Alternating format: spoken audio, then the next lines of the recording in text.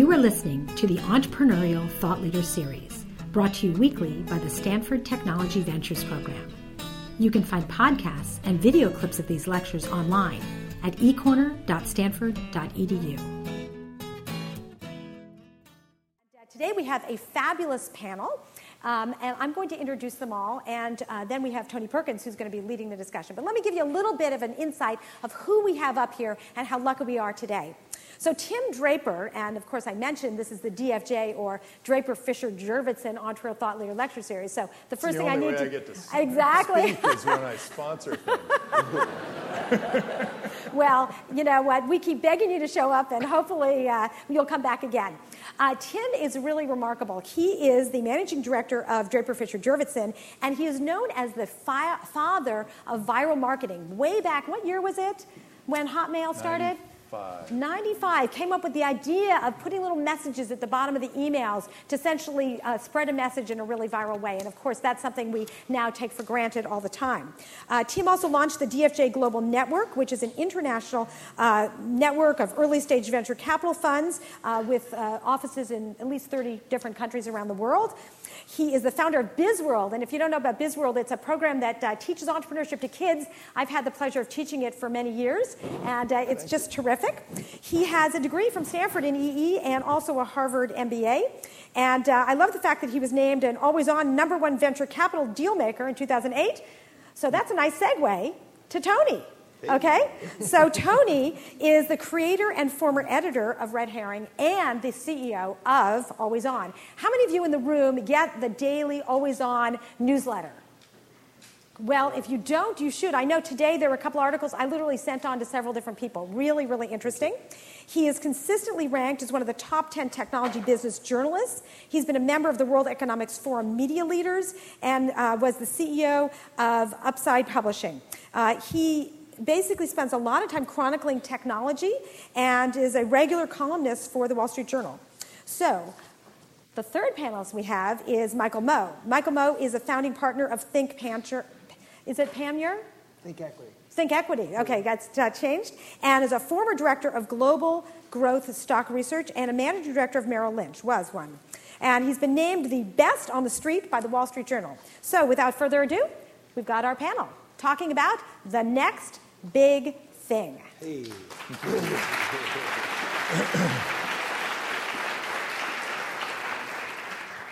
Well, it's always good to be here. I want to note that along with Always On and Stanford Technology Venture Program, we co-produce the Stanford Summit every year. We've done that for 7 years in a row now. It's in July, and if you want to hear about it, talk to either Tina or myself. So in essence, you're wondering why we have such distinguished people here. It's because I think, as you've just witnessed, Tina is a force of nature, and basically we'll do whatever she tells us to do. So here we are. I wanted to kind of start out, I think, deciphering kind of the current environment here. Let me just ask for a raise of hands. How many of you in the audience feel stressed out about the economy in some way? Well, now I do. So we're here to relieve your stress, I think, and ours as well. But in order to kind of set the framework, I thought we'd start out with Tim. And I mean, from my perspective, and again, Always On holds 7 events. Our focus is on championing the entrepreneur as a media brand, social network, event company. And I would say that we started seeing softening in the market just about a year ago. And then I think that come October, there was a lot of frightening things going on, but things have kind of eased up a little bit since then because I think the venture-backed private company market, a lot because of an open letter or a letter that ended out on the web by Sequoia Capital, kind of froze everybody in our world for a little bit. So looking back on the last 12 months, Tim, how would you kind of analyze the journey that we've been through? Okay, well, I'll do that. But first, I want to say that I've got several ideas for a new bike safety program. First, keep me off a bike. I've had about 4 accidents where I've hit cars. So, and a lot hit my head. And then I thought you could just paint it with that glow-in-the-dark stuff. Anyway, those are my two ideas. Now I'll get on. And this is from a guy that never drinks. So I think this is one of the great opportunities of the world that we've ever had in our lifetime. First of all, there are cycles. There are natural cycles where there tends to be job creation, job destruction, job creation, job destruction, and those same cycles actually go with the private equity business, who grows, and then there's job destruction, and then the venture capital business, and that grows, and there's job creation, and then it needs job destruction, needs job creation. Now clearly is the time for venture capitalists to really whip into shape. It's a great time for us, and it's a really great time for you. In fact, I look at this where the world, if you were studying during this time, basically an economic nuke went off in the world, and now is the opportunity of a lifetime to go after something that you've always wanted to go after, you always thought was done the wrong way, and go get it, because it's the great entrepreneurs that rise to occasions like this. This is, in fact, the greatest companies of the world were all started in depressions and recessions. And that includes GE, IBM, Microsoft, Shell Oil, Johnson & Johnson, Merck, you name it. Any big, huge, successful 60-year-old company started in a recession or a depression.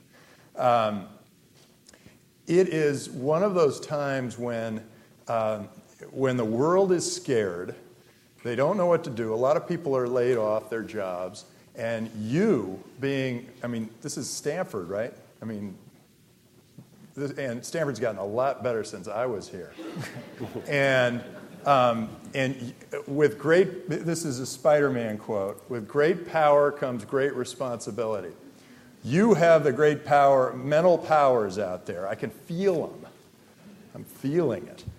And you have great responsibility to go out there and lead the charge in a new direction, to build a business that creates profits, employs people, and grows, and does something in a new way, where you take something that's been done the same way for years and years and years, and you turn it on its ear with a new technology or a new business twist or just a new group of people, and you go after it in a new way. It is your responsibility right now. Go out there and do that.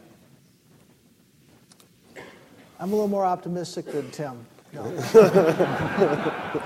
I think what Tim said, I couldn't agree more with. I think it was the bike thing, right? I'm dangerous on a bike too. But as you take a couple steps back and kind of look at where we've come from, where we're at, and where we're going, I think the classic recipe of opportunity is where there's problem, when there's chaos. The bigger the problem, the greater the chaos, the greater the opportunity. What entrepreneurs do is they solve problems.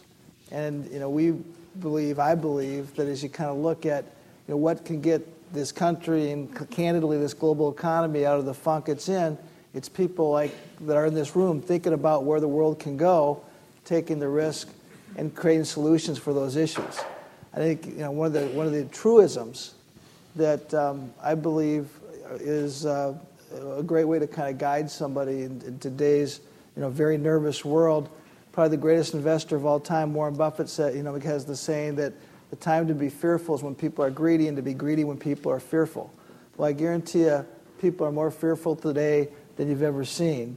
And greedy might, that's how do you define the word greedy? But I think the opportunity for opportunistic, entrepreneurial, forward-thinking people that are looking at where and what can be done, it is the most exciting time of my lifetime. That doesn't mean there aren't all sorts of challenges, there's not all sorts of issues, all sorts of potholes, but it is a time to really do something special. So that's my general overview. Great. And it's going to be hard to get money to start your business. So you might have to start it as a a work-for-hire kind of thing. But in the meantime, create something really cool that grows and employs a lot of people and generates a lot of profit and wealth for everybody involved. We do the work for hire call. No. So not to dwell on the 30,000 foot level here, but again, I want to kind of put this into perspective before we talk about drill down to the real opportunities. So how is today different than the internet bubble era? Because we saw, people forget, we saw NASDAQ go from 5,500 down to 1,100. So that's a little bit different than going from 2,800 to 1,300. Yeah, I think I think the biggest difference is really, and while innovation really never slowed down, and Tim, just to carry forward Tim's point about great companies, I mean, Google basically powered its way, and arguably was created because of the implosion of the dot-com bubble, and a lot of other great innovative companies that have kind of powered their way through. But really, since 2000, March of 2000, when the internet bubble pricked, it's not been a glorious time for technology and growth companies. And so I think the reality for all that is that when you look at things that even like some of the greatest opportunities is when you have to really focus on how you're going to create something that people pay for. So. Well, I think actually how it affects me as a venture capitalist was we were in the center of the hurricane when it was the internet bubble came and popped. And we felt every little piece of it. There were some real positives there. One was that if one in the Silicon Valley, it was great because there were usually both the husband and the wife were working, and if one lost their job, the other one still had a job, so they weren't in breadlines, and the one who lost their job said, "Well, I'll just start something," and that created a whole new wave of activity, and so we were really in the center of that boom and bust. Here, we're sort of collateral damage. It's like the elephant stepped a little too close to our teepee, and we got knocked over. But it also is a situation where a great entrepreneur can now look at this and say, this is something that's going to fundamentally change things, and it's going to allow me to do this, where I never could have done this before because everybody was doing it this way, and that would have been very difficult to do. So there is that now new opportunity that's created by this complete obliteration of the economic system. So we're warming you up here. The other night on Charlie Rose, you saw Mark Andreessen. I don't know if you guys caught that. He was the founder of Netscape. He founded LoudCloud. He's now doing Ning. And there was this very poignant moment where they were talking about, I think, the New York Times. Was it the New York Times or whatever? And he's talking about the paper version, and he kept telling Charlie Rose that they just need to kill it. Yeah. That print newspapers are a piece of history. That you got to bite the bullet and just accept the new reality. So I know I'm the moderator, but I'm going to give a quick opinion myself here on this subject. And basically, and I'd love to get your reaction to this, but basically during the internet bubble, we pumped out a bunch of fake companies that people bid up, and then all of a sudden they figured out, we spent 5 years trying to figure out how many pet companies we could put on the internet, only to find out the number was 0. And then there was a lot of wreckage, regrouping, but a lot of that whole bubble period was based upon a vision of the internet steamrolling the way people do business and creating what was then called the new economy. My theory right now is that all those things that we talked about that were going to happen, like the end of television, the end of newspapers, all that stuff that we poured a bunch of money in, think it was going to happen 10 years ago, is actually happening now. Okay, and so a lot of the destruction in the market, a lot of the jobs that are being destroyed are jobs that are being steamrolled a lot by the internet, but increasingly by the green tech movement. Because right now we're looking at how we do everything. Entrepreneurs are looking at how we do everything, and they're going, how can I do that same thing in a way that's better for the environment? And that's bringing the Silicon Valley mentality into the whole green space, which I think is super exciting. So the way I kind of see it, the reason I share your optimism is because we are the future. Silicon Valley is the future, and a lot of the jobs that we're seeing being destroyed are never going to come back, but it is our world that is really causing the disruption and therefore is going to be the one that creates the jobs. Does that sound good? Yeah, everything but the fake company thing. I actually think they were real companies. Some of them got ahead of themselves. And I think actually all of those companies, some became features of other companies, but the internet is bigger than it was in 2000. In 1999 and 2000, it's even bigger. We're all a much bigger part of it. It really did move things, and I think that's absolutely right. And what Tony alluded to was, GM, Ford, and Chrysler are all, sort of an old way of creating a car. It pollutes. It's low gas mileage. It's not that safe. It doesn't go that fast. Now you can get a Tesla for now it's a reasonable price. But it's 0 to 60 in 4 seconds, and it costs a lot less than any kind of high cost Ferrari or Porsche. And it's a new way of looking at things. That entrepreneur said, hey, battery technology is such that these lines are going to cross, and they're going to cross pretty soon, where you're going to get better performance, better gas mileage out of a car that's all electric, than you did out of a gas-powered car. And I think the world has started to recognize that. People are starting to think, well, why don't I buy at least a hybrid? And the Detroit guys just didn't get it. And this is happening all over the world. In India, there's a company called the Riva that has a terrific, electric car that turns out it's more expensive than the gas alternative to buy, but to own over a 5-year period, it's less expensive. There are some major breakthroughs in clean technology. I think actually the most powerful one we have is going to be for many years to come is nuclear power, and that has to be put into place. We need more nuclear power, absolutely.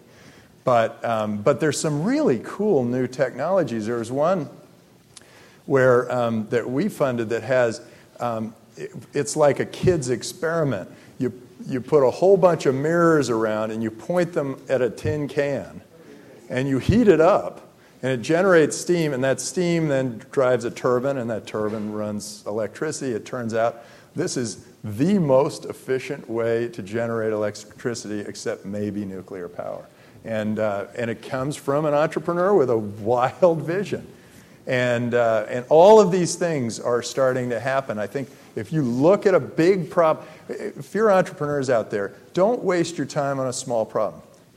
Go after a big problem. Go after something really important. Say, gee, this seems to be something that a lot of people, God, start a new kind of bank.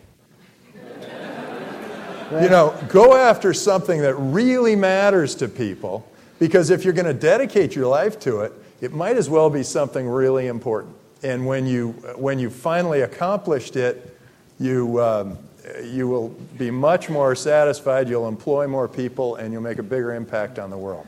If you look at the history of disruptive technology and you go back, even, the human nature doesn't change much. You go back to the railroad industry, that was a disruptive technology. When it came out, it got overfunded, speculation went rampant.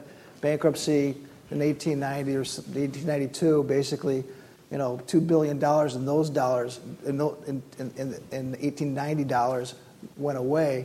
Obviously, the railroad industry kept on going, got much, much bigger than even people could anticipate. Automobiles, in the turn of the century, in 1900, you had 240 new automobile companies built in Detroit, which, by the way, at that time was the Silicon Valley of its day. You had all sorts of capital, all sorts of bankruptcy, basically three companies that barely can survive today. But that's just a natural course of disruptive, and there's been anything more disruptive than the internet, which is, as Tony said, if you look at what the predictions that were made 10 years ago, people said ridiculous. Actually, in many cases, it's been exceeded. And so now, when you look at energy technology, green technology, and I think people see the massive problem and all the different things, and there's a rush of capital that's coming into this industry. I don't know that one thing I know for sure, looking out maybe over the next 10 or 20 years, I don't think there's probably going to be an area that creates larger companies than what you're going to see in that area, just because of the problems and the size of this market and the size of the solutions I think that are available, that will be made available. Yeah, Mike hit on a very interesting point, and I want to hit it hard, and I think the people who are older in this crowd will recognize this more than the people who are younger. But there has been so much fundamental change that we've gone through over our lifetimes, and if you go back 100 years, it's unbelievable. I mean, before that, they didn't have running water, didn't have electricity. There were a lot of things that we didn't have, and things that we can't even get along with now. I mean, I remember just threatening to take my daughter's cell phone away, and that was just a panic. She was completely attached to her cell phone, whereas 10 years ago, there were very few cell phones out there, and they were big, and they were in cars. And so the world changes very, very quickly. Technology marches along very quickly. In fact, it's accelerating because the free world's gotten bigger. There are a lot more great minds out there pushing the edge of technology. And that is moving faster and faster. And so when you start your business, think 5 years out, but push it a little bit. Go from a fast self-navigating car to a flying fast navigating car, or just the idea, just push yourself a little further, because there are a lot of people in this world, and there are a lot of people innovating, and our worlds are going to change more than we ever imagined. Financial bounces aside, you're going to see the finances go down, go up. Turns out there's more innovation. If you look at Moore's Law, there's more innovation in a downturn in the economy than there is when things are going really well. So push it and say, okay, what's going to be the world? What's the world going to be like in 5 years? And then say, okay, what's it going to be like the year after that? Yeah, and I think just to expand on that point, and I'll turn it back to Tony for a question. I think so often, if you took a poll here, what are the areas that people should be in? It's kind of like what's hot here and now, as opposed to really looking over the horizon. And I think one thing that history has shown for sure is that whatever would turn out to be the most popular thing in this room probably wouldn't be 5 years from now in terms of what the success would be. So thinking about what are the true mega trends that are taking place in society, in the global marketplace, in terms of globalization, the internet, convergence, demographics. I mean, demographics is the most powerful indicator of where the future is. In 1800, just for an example, you had basically the average person lived at 40 years old. The average woman had 8 children, 6 of which died before the time they got to adolescence. You look today, and all of a sudden the population of the world is doubled in the last 50 years. People have 2.1 children per household. But you can see these patterns emerge, and therefore looking at what looks like 5 years from now, or 10 years from now, or 15 years from now, by looking at those patterns and position to where the puck's going as opposed to where it's been, I think that's where you can create some real opportunities. So I'll throw another one of my thoughts at it, you guys see what you think. When I look back historically, it's very interesting. Down here on Alpine Road, there's a little coffee shop called Conditori. And in the mid-'70s, Steve Jobs and Steve Wozniak, they used to show up there, and they had the Homebrew Computer Club, where they would bring their hand-built PCs in there, and their whole vision was that they thought that everybody in the world was going to need a PC, which was like this ridiculous idea in the mid-'70s. By 1986, Microsoft had gone public, and I would argue that's when the PC generation really started to drive the innovation economy. And now when you look at the Fortune 500 or whatever, a vast majority of the companies at the top were built out of that generation. Now, for the first time in my life, I see a generational change that has occurred, which you can call it all sorts of things. I call it the instant messaging generation. The folks who grew up with real-time communications starting about 10 years ago. Now they're 25 years old at the center, and they're entering the workforce, and they have completely different behavior patterns. Okay, they're virtual. They're always on. They communicate in real time. They use all sorts of different text messaging, et cetera, which is really changing the landscape. So back to your GM analogy, we hold a Going Green conference. You go out there, and there's 15 alternative cars in our little auto garden. 30 days later, I'm watching these guys, dinosaurs, begging for money from Congress, and it's kind of like there was a disconnect here. So I think we're going through, this whole generational change, and I think the most important thing for people to embrace is that whatever you do, you better put that new product or service, place it on top of this new generation because they're now in charge. And if you try to present them with whether a printed newspaper or a television program that they have to run home at 9 o'clock to watch, or whatever, they're just not going to go for it. So I think that's where it gets Mark Andreessen's telling Charlie Rose that the New York Times needs to kill their printed product and just go all online. I mean, do you see that same generational impact, which is really, we're the PC guys, really. We're a PC generation. But I think there's a couple key things that have you've seen things be accelerated. One is just how if you want to understand the future, look at your kids. Tim talked about the chaos with his daughter. My daughter lost her iPhone a week ago. An APB went out on Facebook to her 600 million friends saying, I can't find my phone. Because it's a phone, it's her life, it's her computer, it's everything she does is off that platform. And I think as you look, how many people here tweet on Twitter? I mean, you look at this, the company didn't exist 18 months ago. You got 6 million people doing live-time digital communication. So, I mean, I think it's clearly the mobile computing coupled with how people expect to get their information, how they expect to communicate. It's totally radically different, and I think it's powerful, and it's an important concept to understand. I had a great tweet experience. It was really fun. I typed this thing in, but somebody asked me, hey, I'm about to go speak on what are the 10 biggest problems a startup can have or something. And so I just typed out some, and then I said, hey, do you mind if I'm going to put this on my blog? Put it on my blog, and I put it on my blog that night. The next day, I went and I saw about 5 startups. One of the startups was this new kind of tweeting startup that makes tweeting a lot easier. And there were 30 comments on my 10 that he just brought up. He just said, "Oh, here are the 30 comments." Okay, then the next entrepreneur comes and he goes, "Here's why I'm going to be successful. Here are the 10 things that can make a startup fail that you said." And this is why I'm going to be successful. It was amazing, and that was the next day. I mean, for the young people here, they say, "Oh, of course." And I'm thinking, whoa, 30 people actually commented on my thing before I even, woke up in the morning.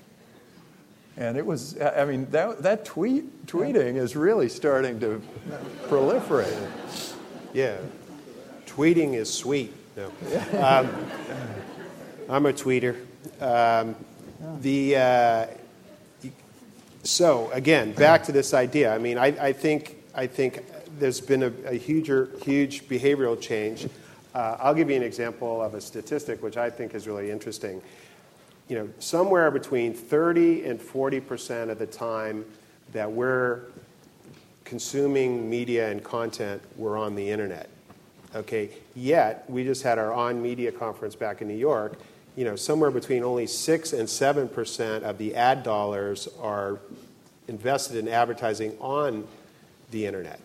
So there's this like gigantic delta between the old Madison Avenue world and how they're investing their advertising dollars on behalf of their clients and where people are, where the eyeballs actually are. And the other piece that's going to make that even more powerful as you see that catch up is that 30%, if you look at younger people, they spend more than 30%, and that's Right. only going to be going up.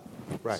So just in the online advertising sector alone, it seems like there's going to be a lot of cool companies created trying to help Madison Avenue bridge that gap between the ad dollars that aren't being spent and where all the eyeballs are. I mean, Yeah, you know, this reminds me of something. We have an investment in a company called Glam.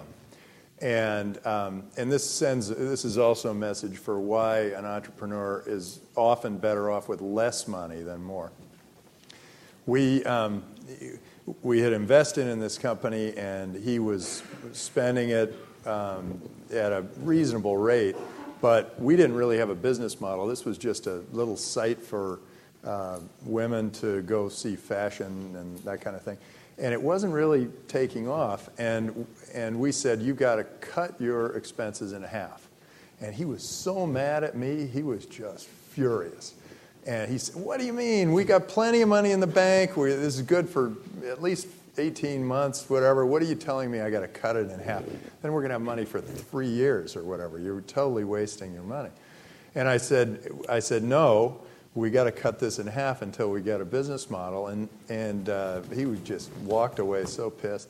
And then he came back about a month later, and he said, thank you so much. And I'm thinking, well, uh-oh.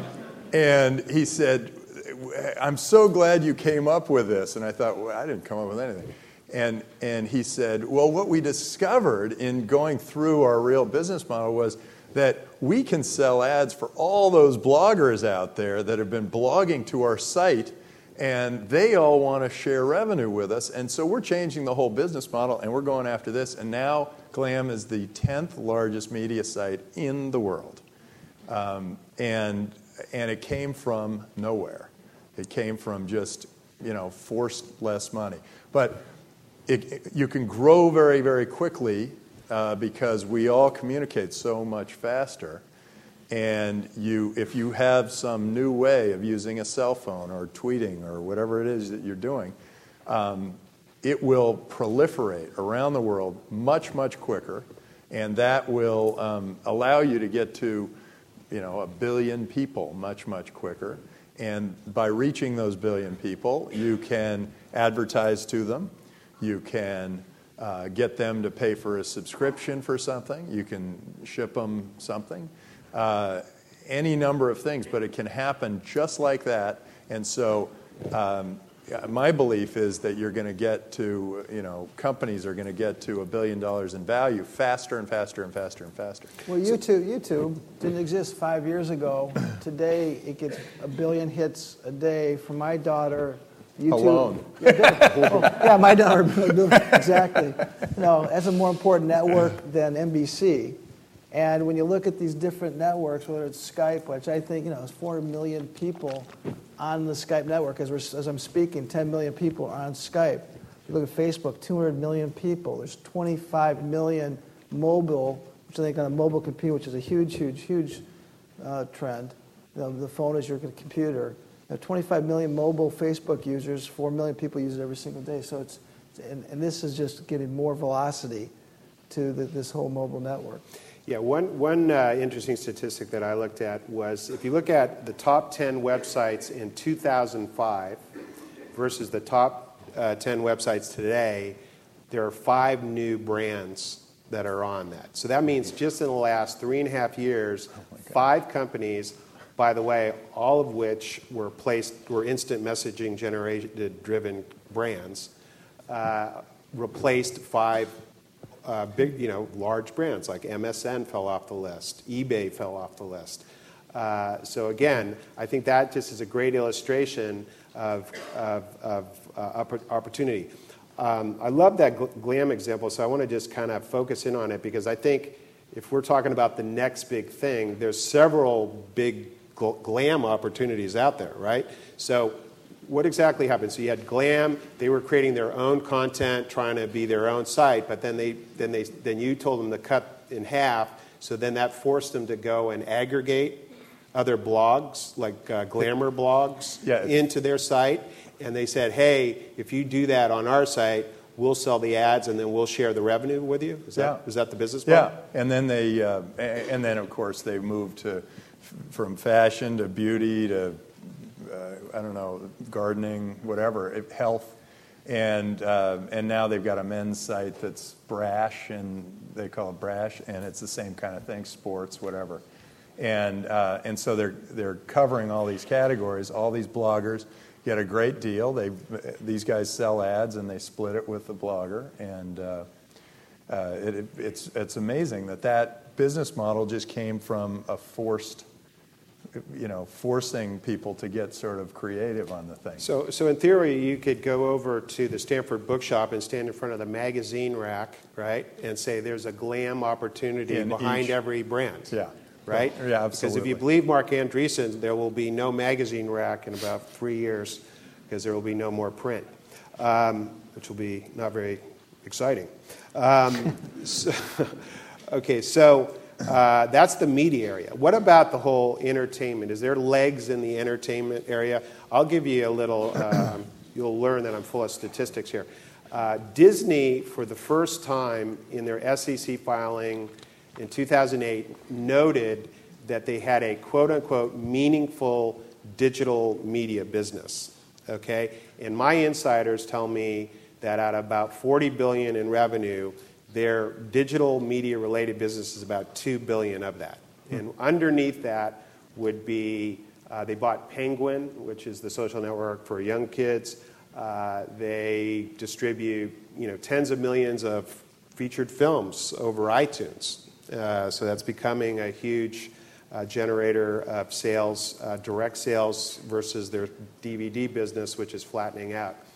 So it seems to me that if $2 billion out of $40 billion is digital media today, that if you were to project out, say, 5 years, that number is going to go to close to 50% of their revenue. Yep. Right? Mm-hmm. So again, how are they going to do that? They're going to, in part, have to go out and find the Club Penguins of the world and build their digital media business, while they're just kind of getting whatever blood they can out of their old paradigm, like television network or whatever, and push it forward. I mean, do you guys see that same opportunity in the media business as well? Cool. Virtual Disneyland. Yeah. So you can go do your 3D avatars and you go through, hey, Mickey. It'd be fun. I actually think that, by looking at Disney, you say, look, it's an old, tired, big, huge business. They're going to be laggards into the digital world. They're going to go in screaming and kicking, and maybe they'll buy some properties, but I think they have some big cash cows. They've got Disneyland, and they've got all those movies that they keep pounding out. Now, of course, the delivery of those movies is going to all be digital. In fact, that guy's watching one right now. But I think that's all moving along. In fact, you'll start seeing your movies on the iPhone too, and I think Disney should get in. Disney and all of those content providers should get in front of that sort of thing, and put their content into new forms because that's how they're going to just keep staying current. But it's the classic innovator's dilemma, which is even if they know what the reality looks like, it's so tough to kill what has been their cash cow and what their business was all built upon. So I was, 2 weeks ago, I was down at a MediaX day where they had a big media business in, which will go unnamed. And they understand the reality of their historic business, but how they switch it to a digital one, and they want to figure out every which way to do it, but it's going to create challenges. But the reality of what you just said, going from 2 billion to 40 to something approaching 50%, I think that's reality. But when you talk about entertainment and throwing other pieces in, I mean, the whole gaming area is so big. And looking at this, the iPhone as a platform to build games. I saw a couple weeks ago the first millionaire building an app on the iPhone who created $1 million of revenue building a gaming application on the iPhone in a month. One developer, boom, it took off, and all of a sudden, to Tim's point, you got 17 million of these devices out there, boom. I mean, it's exciting to see kind of the leverage, if you will, to the digital model. So just on the iPhone platform itself, there's a whole new marketplace of brands waiting to happen and get Draper money and take off. Yeah. So make it different enough. Make it something that the iPhone's never been used for. Yeah, and then that's something that we might consider. It was interesting. I just had dinner in Tahoe with a guy who worked as the head of the iPhone group for several years, and was known as being the father of the iPod. That was his idea, so he says. And anyway, he was just talking about what even Apple. His name was Steve Jobs. Yeah, no, it's not Steve. Success has many fathers, a failure has an orphan. But just shows you that one man doesn't necessarily think of all the good ideas, although we all love Steve. But what he was saying is even, Steve is really a PC generation guy. He is the father of the PC generation. And even he, when you look at the stages of the iPhone, had to kind of be dragged, kicking and pushing to open up the iPhone to new apps. Okay? So, I mean, think about it. The most fun that you have on your iPhone today is finding cool new apps that radically, change your life and make them better and make you find things quicker and entertain you and the whole thing. So I thought that was an interesting anecdote, but again, it plays back to this idea that there is a generational change here, and open is one, seems to be the operative word. Now, free is also in there somewhere, and for guys that want to make money, free is kind of a scary word. But viral marketing is free marketing, which is good because it means lower expenses. But are you guys worried about free and open hurting the top line at all? Well, I think free is a great way of marketing your product. You have to get it past a certain point before you are a valuable commodity in general. In general, people don't really want to pay a lot more for those little iPhone games. They want to try them for a while and then spread them to their friends, and then when they get out there. And free really works if you interconnect, if it's more of a network kind of thing, where if I send it to you, you send it to your friends, they send it to their friends. That kind of thing works really well for something that's free. I mean, free works well in that way, that it's going to spread.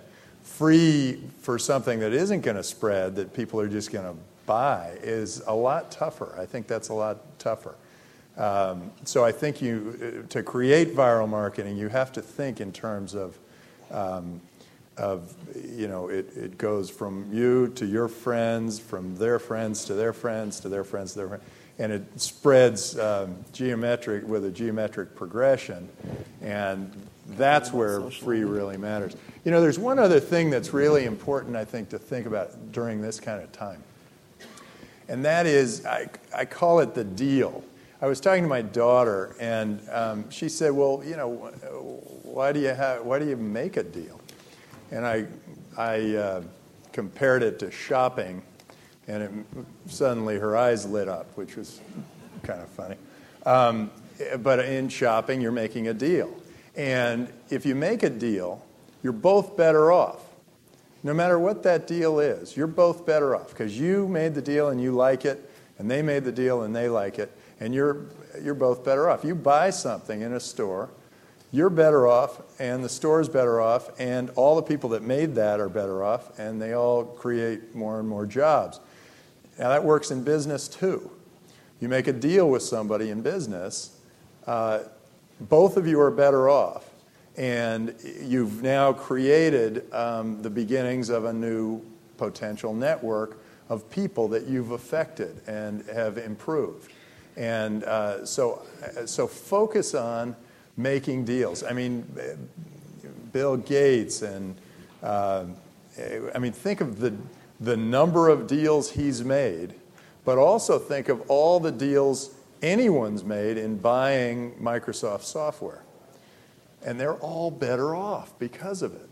So go out and do deals, and that builds an economy, and that grows an economy. If you're alone, if you don't do deals, this is what I said to my daughter, if you don't do deals, let's say you're a zucchini farmer, and you don't do any deals.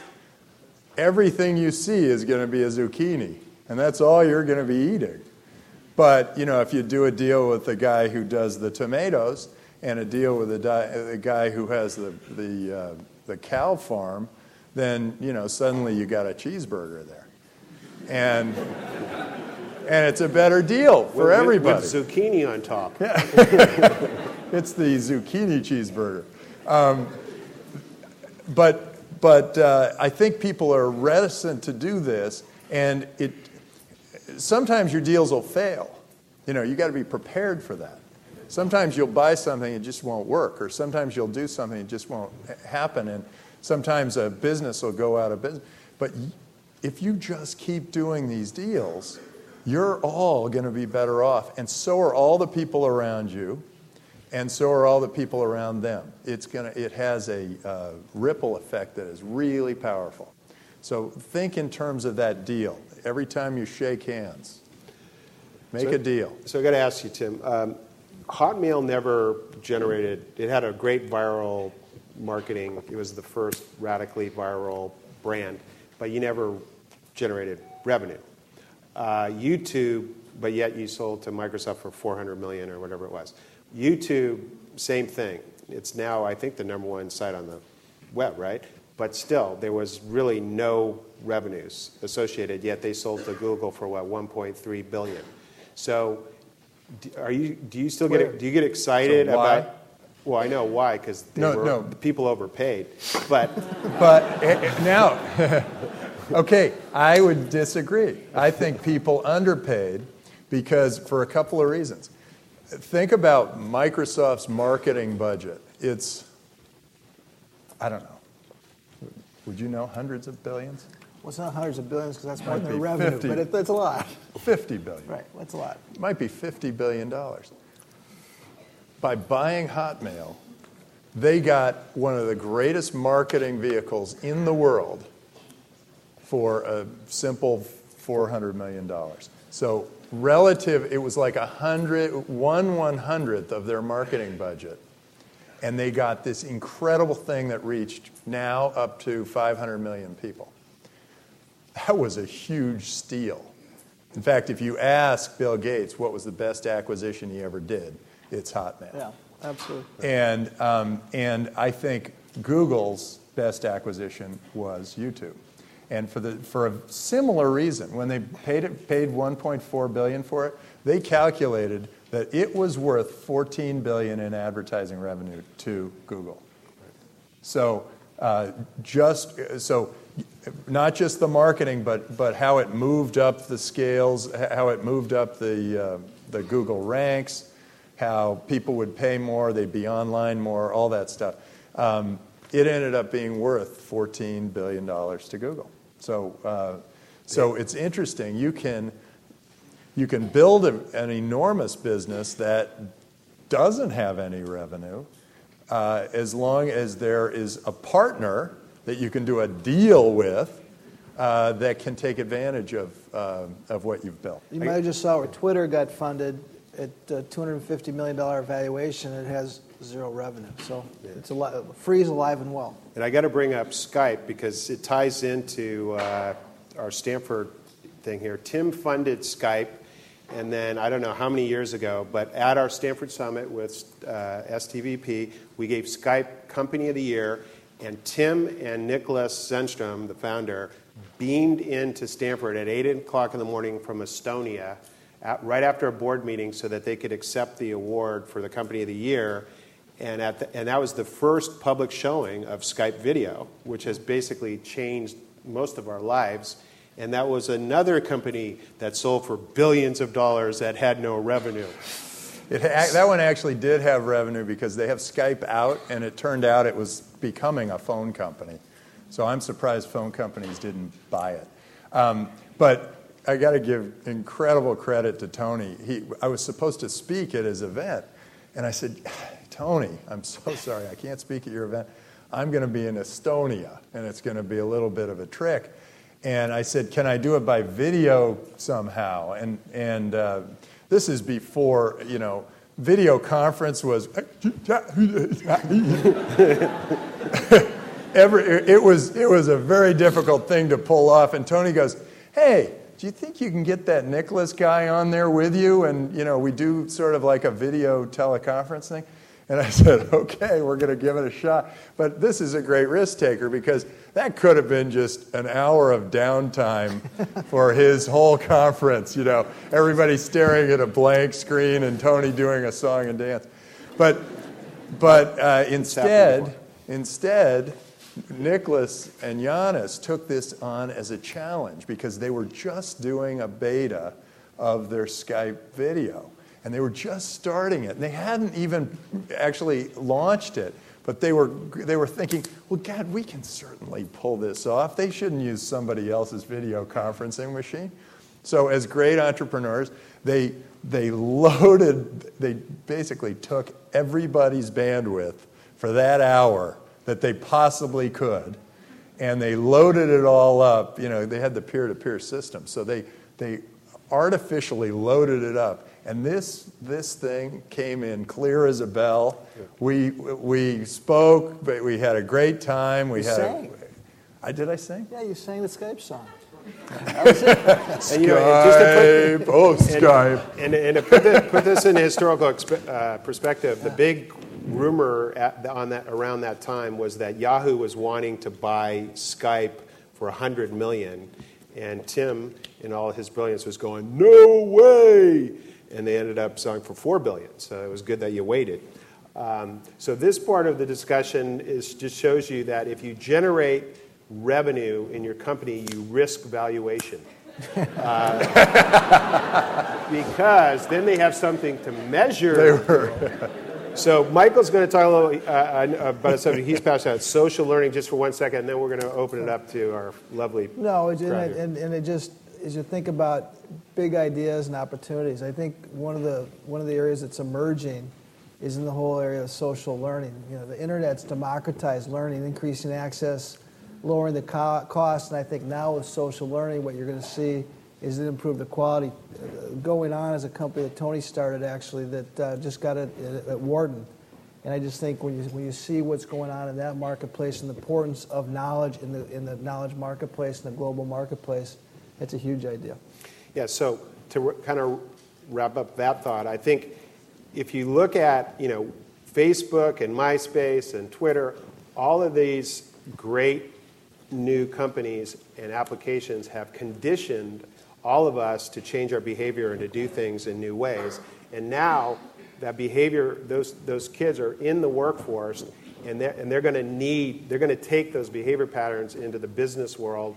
And that, in my mind, is going to create a bunch of big thing opportunities in the whole professional, enterprise space. I just met a company today, I forget what it's called, but they do a Twitter for the office environment, which is, and the question, how it says, Tony is, and then you fill it in. It says, what are you working on now? Or I'm working on this now. And so, it encourages collaboration and let people in your virtual workforce know, hey, I'm working on this project now, this proposal now, and it's just a way to keep people up with what you're doing. So if somebody in your world goes, oh, I've been thinking about that, and they can contribute to it, they'll contact you.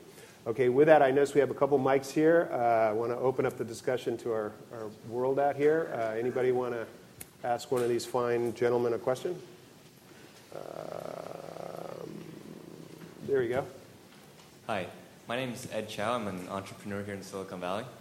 And my question is for the panel, which is, do you see that the business strategies used that the internet entrepreneurs use, do you see them working in the clean tech industry, or are we talking about totally different ballgames and business strategies? Well, there's actually a great company that we funded called Enernoc, and it combines the two. What they do is they allow people to right now, if you create your own energy, you can sell it to the grid, and if you sell it at the right time, normally people just sell it whenever they can, but they could get anywhere from 5 cents a kilowatt hour to $2 a kilowatt hour. What Enernoc does is they go in there just before these guys are about to sell it to the grid, and they say, no, wait 2 hours. It's going to be noon. Everybody's air conditioner is going to go on, and it's going to be worth $2 a kilowatt hour. And so they're using electronic technology, or software, to apply to the clean tech world. And I think there are many, many other applications like that. In fact, a solar panel is really a semiconductor. And there are better and better solar panels happening because semiconductors are getting to be smaller and smaller. We're getting toward nanotech solar panels as well as nanotech semiconductors. So I think all technologies have opportunities to merge with one another. Actually, it gets me thinking. One thing I didn't mention was if you're not for free trade, think about not dealing with China right now. Your computer would be made up of a cathode ray tube. Instead of memory, you'd have a little string around your finger, and instead of a processor, you'd have to use your own.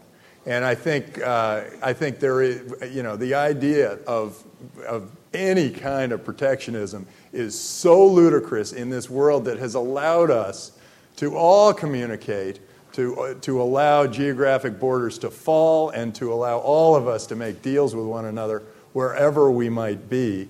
And we all are better off because of it. It's one of those things. Anyway, this is more than you asked for, but it is so important. So, write your congressman. Free trade! Hey! Just one other. Free trade or die. Protectionism, basically you get back into the cave.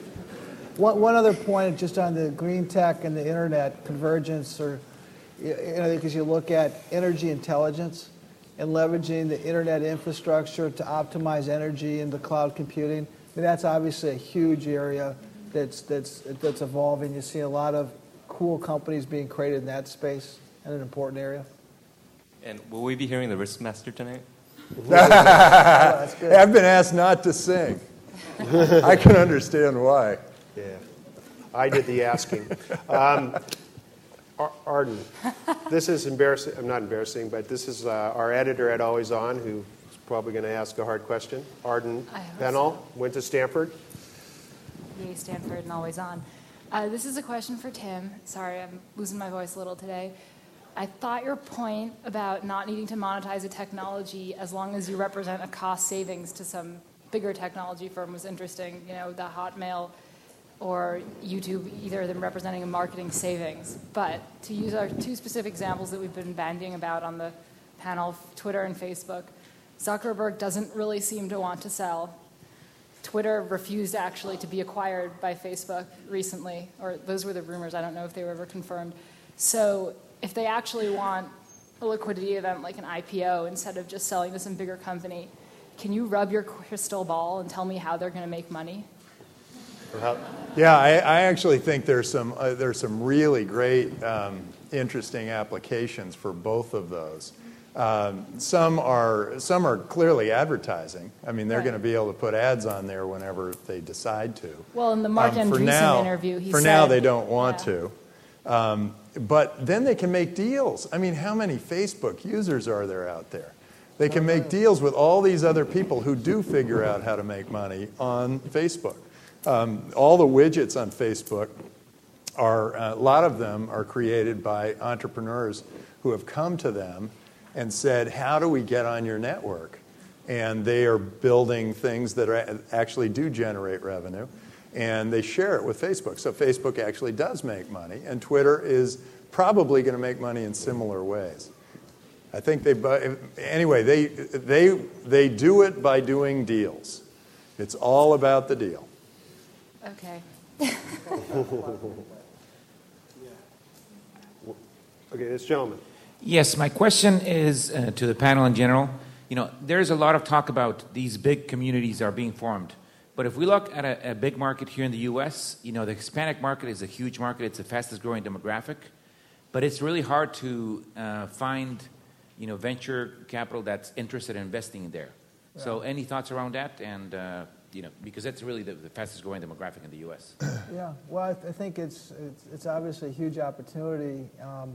And one of the things that, I just look at we talk about Facebook, but Tony talked about Penguin. I mean, there's all these different demographics that you play to. I mean, you know, anyway. I mean, as you do research about Facebook, it's interesting because it's really not as popular with the minority community. You know, with minority communities, and I think you look at target marketing to specific demographic groups. It's been a historical recipe to get higher CPMs and higher opportunities. So I think there is terrific opportunity in that market. I see a handful of companies being created there, but not as many as you think, given the power of that demographic group.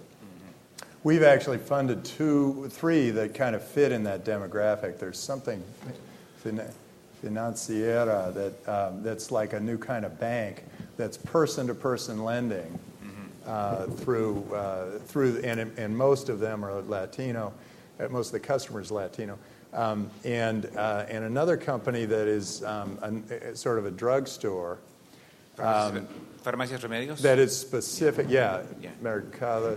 Anyway, then there's another one that is very interesting, and it starts with the Latino community. It's healthcare. It's a new healthcare system where people just go in, they pay $40. They get their antibiotic from the doctor. They get the Band-Aid put on. They get the air cast put on their ankle, whatever, and then they're out. And these guys have done a series of deals with Walmart, and the Latino community has flocked to this because they don't want to be in some healthcare system that is failing and a disaster, and they'd rather just go in, see the doc, and come out. Now, they're the early innovators, and they're the ones who are coming in, and then all the rest of us are going to say, hey, what am I doing with this weird health insurance thing and paying all this money when I can just go to the doc, pay my $49 or $99, and I'm out of there, and I've got a great program. So, yes, there is great innovation coming from that community. Yes, it has a specific demographic, and it is a growing community, and we're aware of it. Okay. Yeah, just as a side note, Brazil, and I know they speak Portuguese there, but that's a huge market right now where there seems to be a lot of momentum and a lot of people looking at that for new entrepreneurial opportunities. This gentleman here.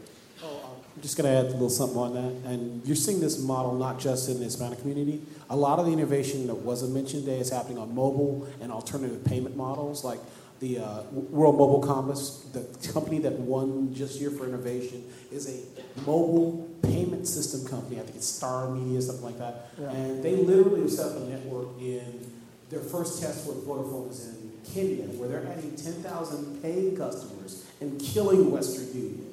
And you see in the United States, too, with companies like Metro PCS, there's a major trend called flat rate pricing, like with the medical services. But for finance, they do like prepaid credit cards. The only problem is the last mile for people who are unbanked, turning that money on these devices into actual ATMs. Into real dollars, yeah. And it's a $100 billion market that's growing 10 to 15%, but I mean, it's not that much money. That's going on, and we actually have done one in India called mCheck, that's what and Google's over there too, one yeah. in China, which slips my mind right now, and one in Vietnam.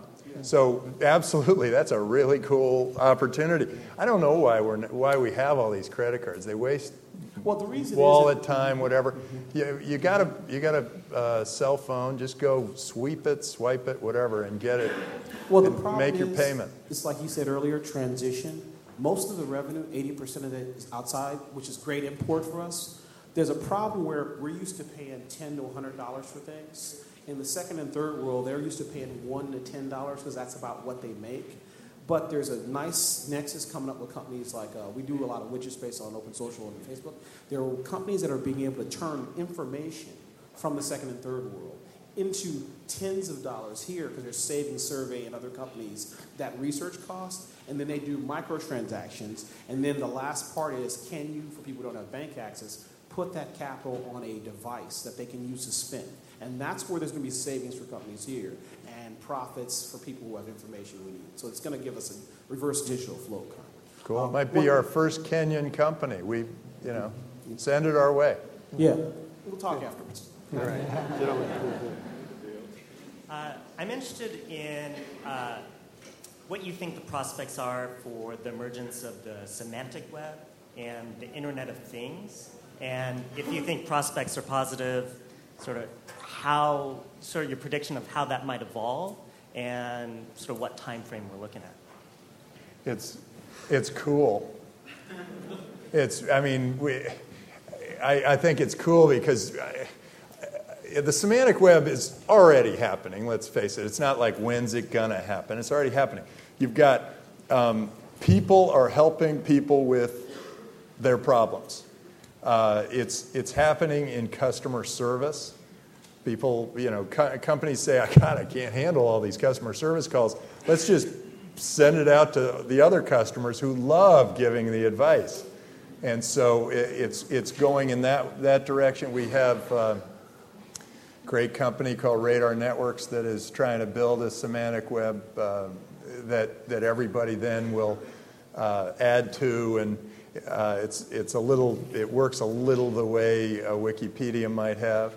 I think that it's just a wonderful thing that we've got going, and there's so many things. And the semantic web can take on different forms, so I think you're going to have a lot of fun with it. So if you got one of those, go for it. I don't know what's going to happen, where the big opportunity is going to be. Customer service is definitely one of them, but I think there are going to be all sorts of other things. Information, it will be a better way to search than Google. Yeah. I think information turns into knowledge, and it certainly is, the future. And I think to Tim's point, how quickly and where the specific area is, but it's Web 3.0, Web 4.0. Are there any particular challenges you see that need to be overcome? People have to try it. People have to use it. Okay, unfortunately, Tina's telling me we have the opportunity for one more question, so I'll turn to this gentleman. But it should note that Mike and Tim agreed that they'll hang around till about 9 or 10 tonight. So if you have questions, but you might have to buy them a beer. I have lots to talk about. My name is Lane. I represent Togetherville.com. I'm optimistic. We've seen you. That the expansion of social learning, the social learning that we talked about, I hope that expansion will help democratize learning for kids. Do you think this will happen more through the classroom or at home with families? So I missed part of your question. You think the social learning is going to happen more in the traditional classroom, or do you think it's going to be outside? Will the expansion of the virtual social learning happen in the classroom or at home with families? Oh, I think it's going to, first of all, I think it's going to be all over. I think it's absolutely going to be embedded in the classroom, but I think it's going to carry over into the families and outside into the communities, which I think is very exciting. And by the way, enhance the learning tremendously. I mean, you look at all the ways that people learn. The worst way to learn is the way we're doing it right here, us talking to you. You know, the interaction, the community, and the sharing, it just goes off the charts in terms of how people retain things and what they learn. So, yeah, I think it's neither. I think it's fun. Yeah. I think fun is what makes it all happen. That you get more, make it more fun. You all learn, you all grow. I think you work better that way. Okay. My name is Georgia. I ask this question because this is very important. You take my question. It's very important. Stick around. I would like. Yeah, that's important because everybody concerns the global economic crisis. I tell you why. You know what? Can I ask a favor? This is being podcast, and we have a time limit, so I'm going to ask you to talk to these guys afterwards. So thank you so much. I'm sure it's really interesting. Okay, thank you very much. I just hope you all agree that this has been an incredible way to end Entrepreneurship Week, and I want to thank our amazing panel. Good job.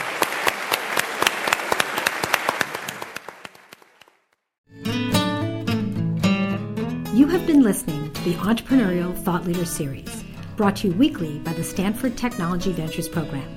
You can find additional podcasts and video clips of these lectures online at ecorner.stanford.edu.